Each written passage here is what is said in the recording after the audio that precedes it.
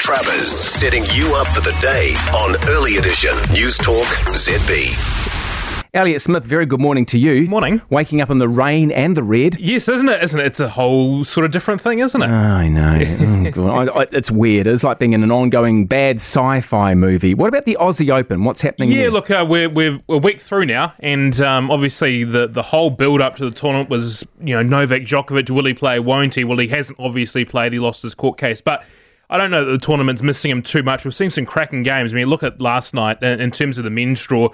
Alexander Zverev, a player that's promised so much during his career. He's still quite young, but he's one of those players that has never been able to win a Grand Slam, and perhaps with Djokovic not being there, many thought that this might be his time. He won the Olympic gold medal last year in Tokyo and seemed to be building, but then last night was beaten very comfortably by the Canadian Denis Shapovalov in a real upset at Melbourne Park. And now, that's proven quite interesting because now Denis Shapovalov, who's on his giant-killing run and very good player himself, now plays Rafael Nadal in the next round. So a really cracking match in prospect there. So looking forward to that one in a couple of days' time.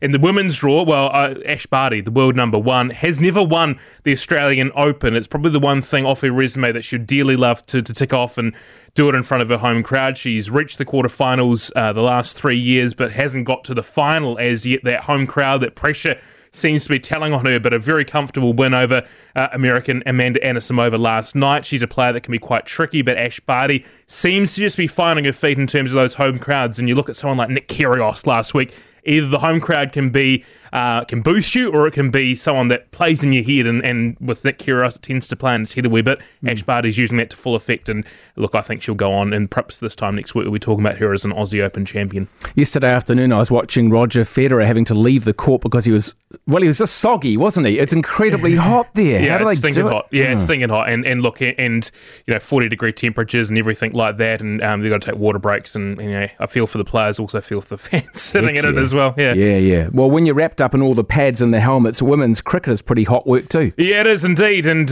look, the World Cup not too far away. And of course, with the announcement yesterday about red light, a lot of concern about what does this mean for the Women's World Cup. Teams about to fly in the next wee while, and squads preparing, that sort of thing. Good news is, because it is a government-sanctioned event, and because we're in red light, you can still play sport.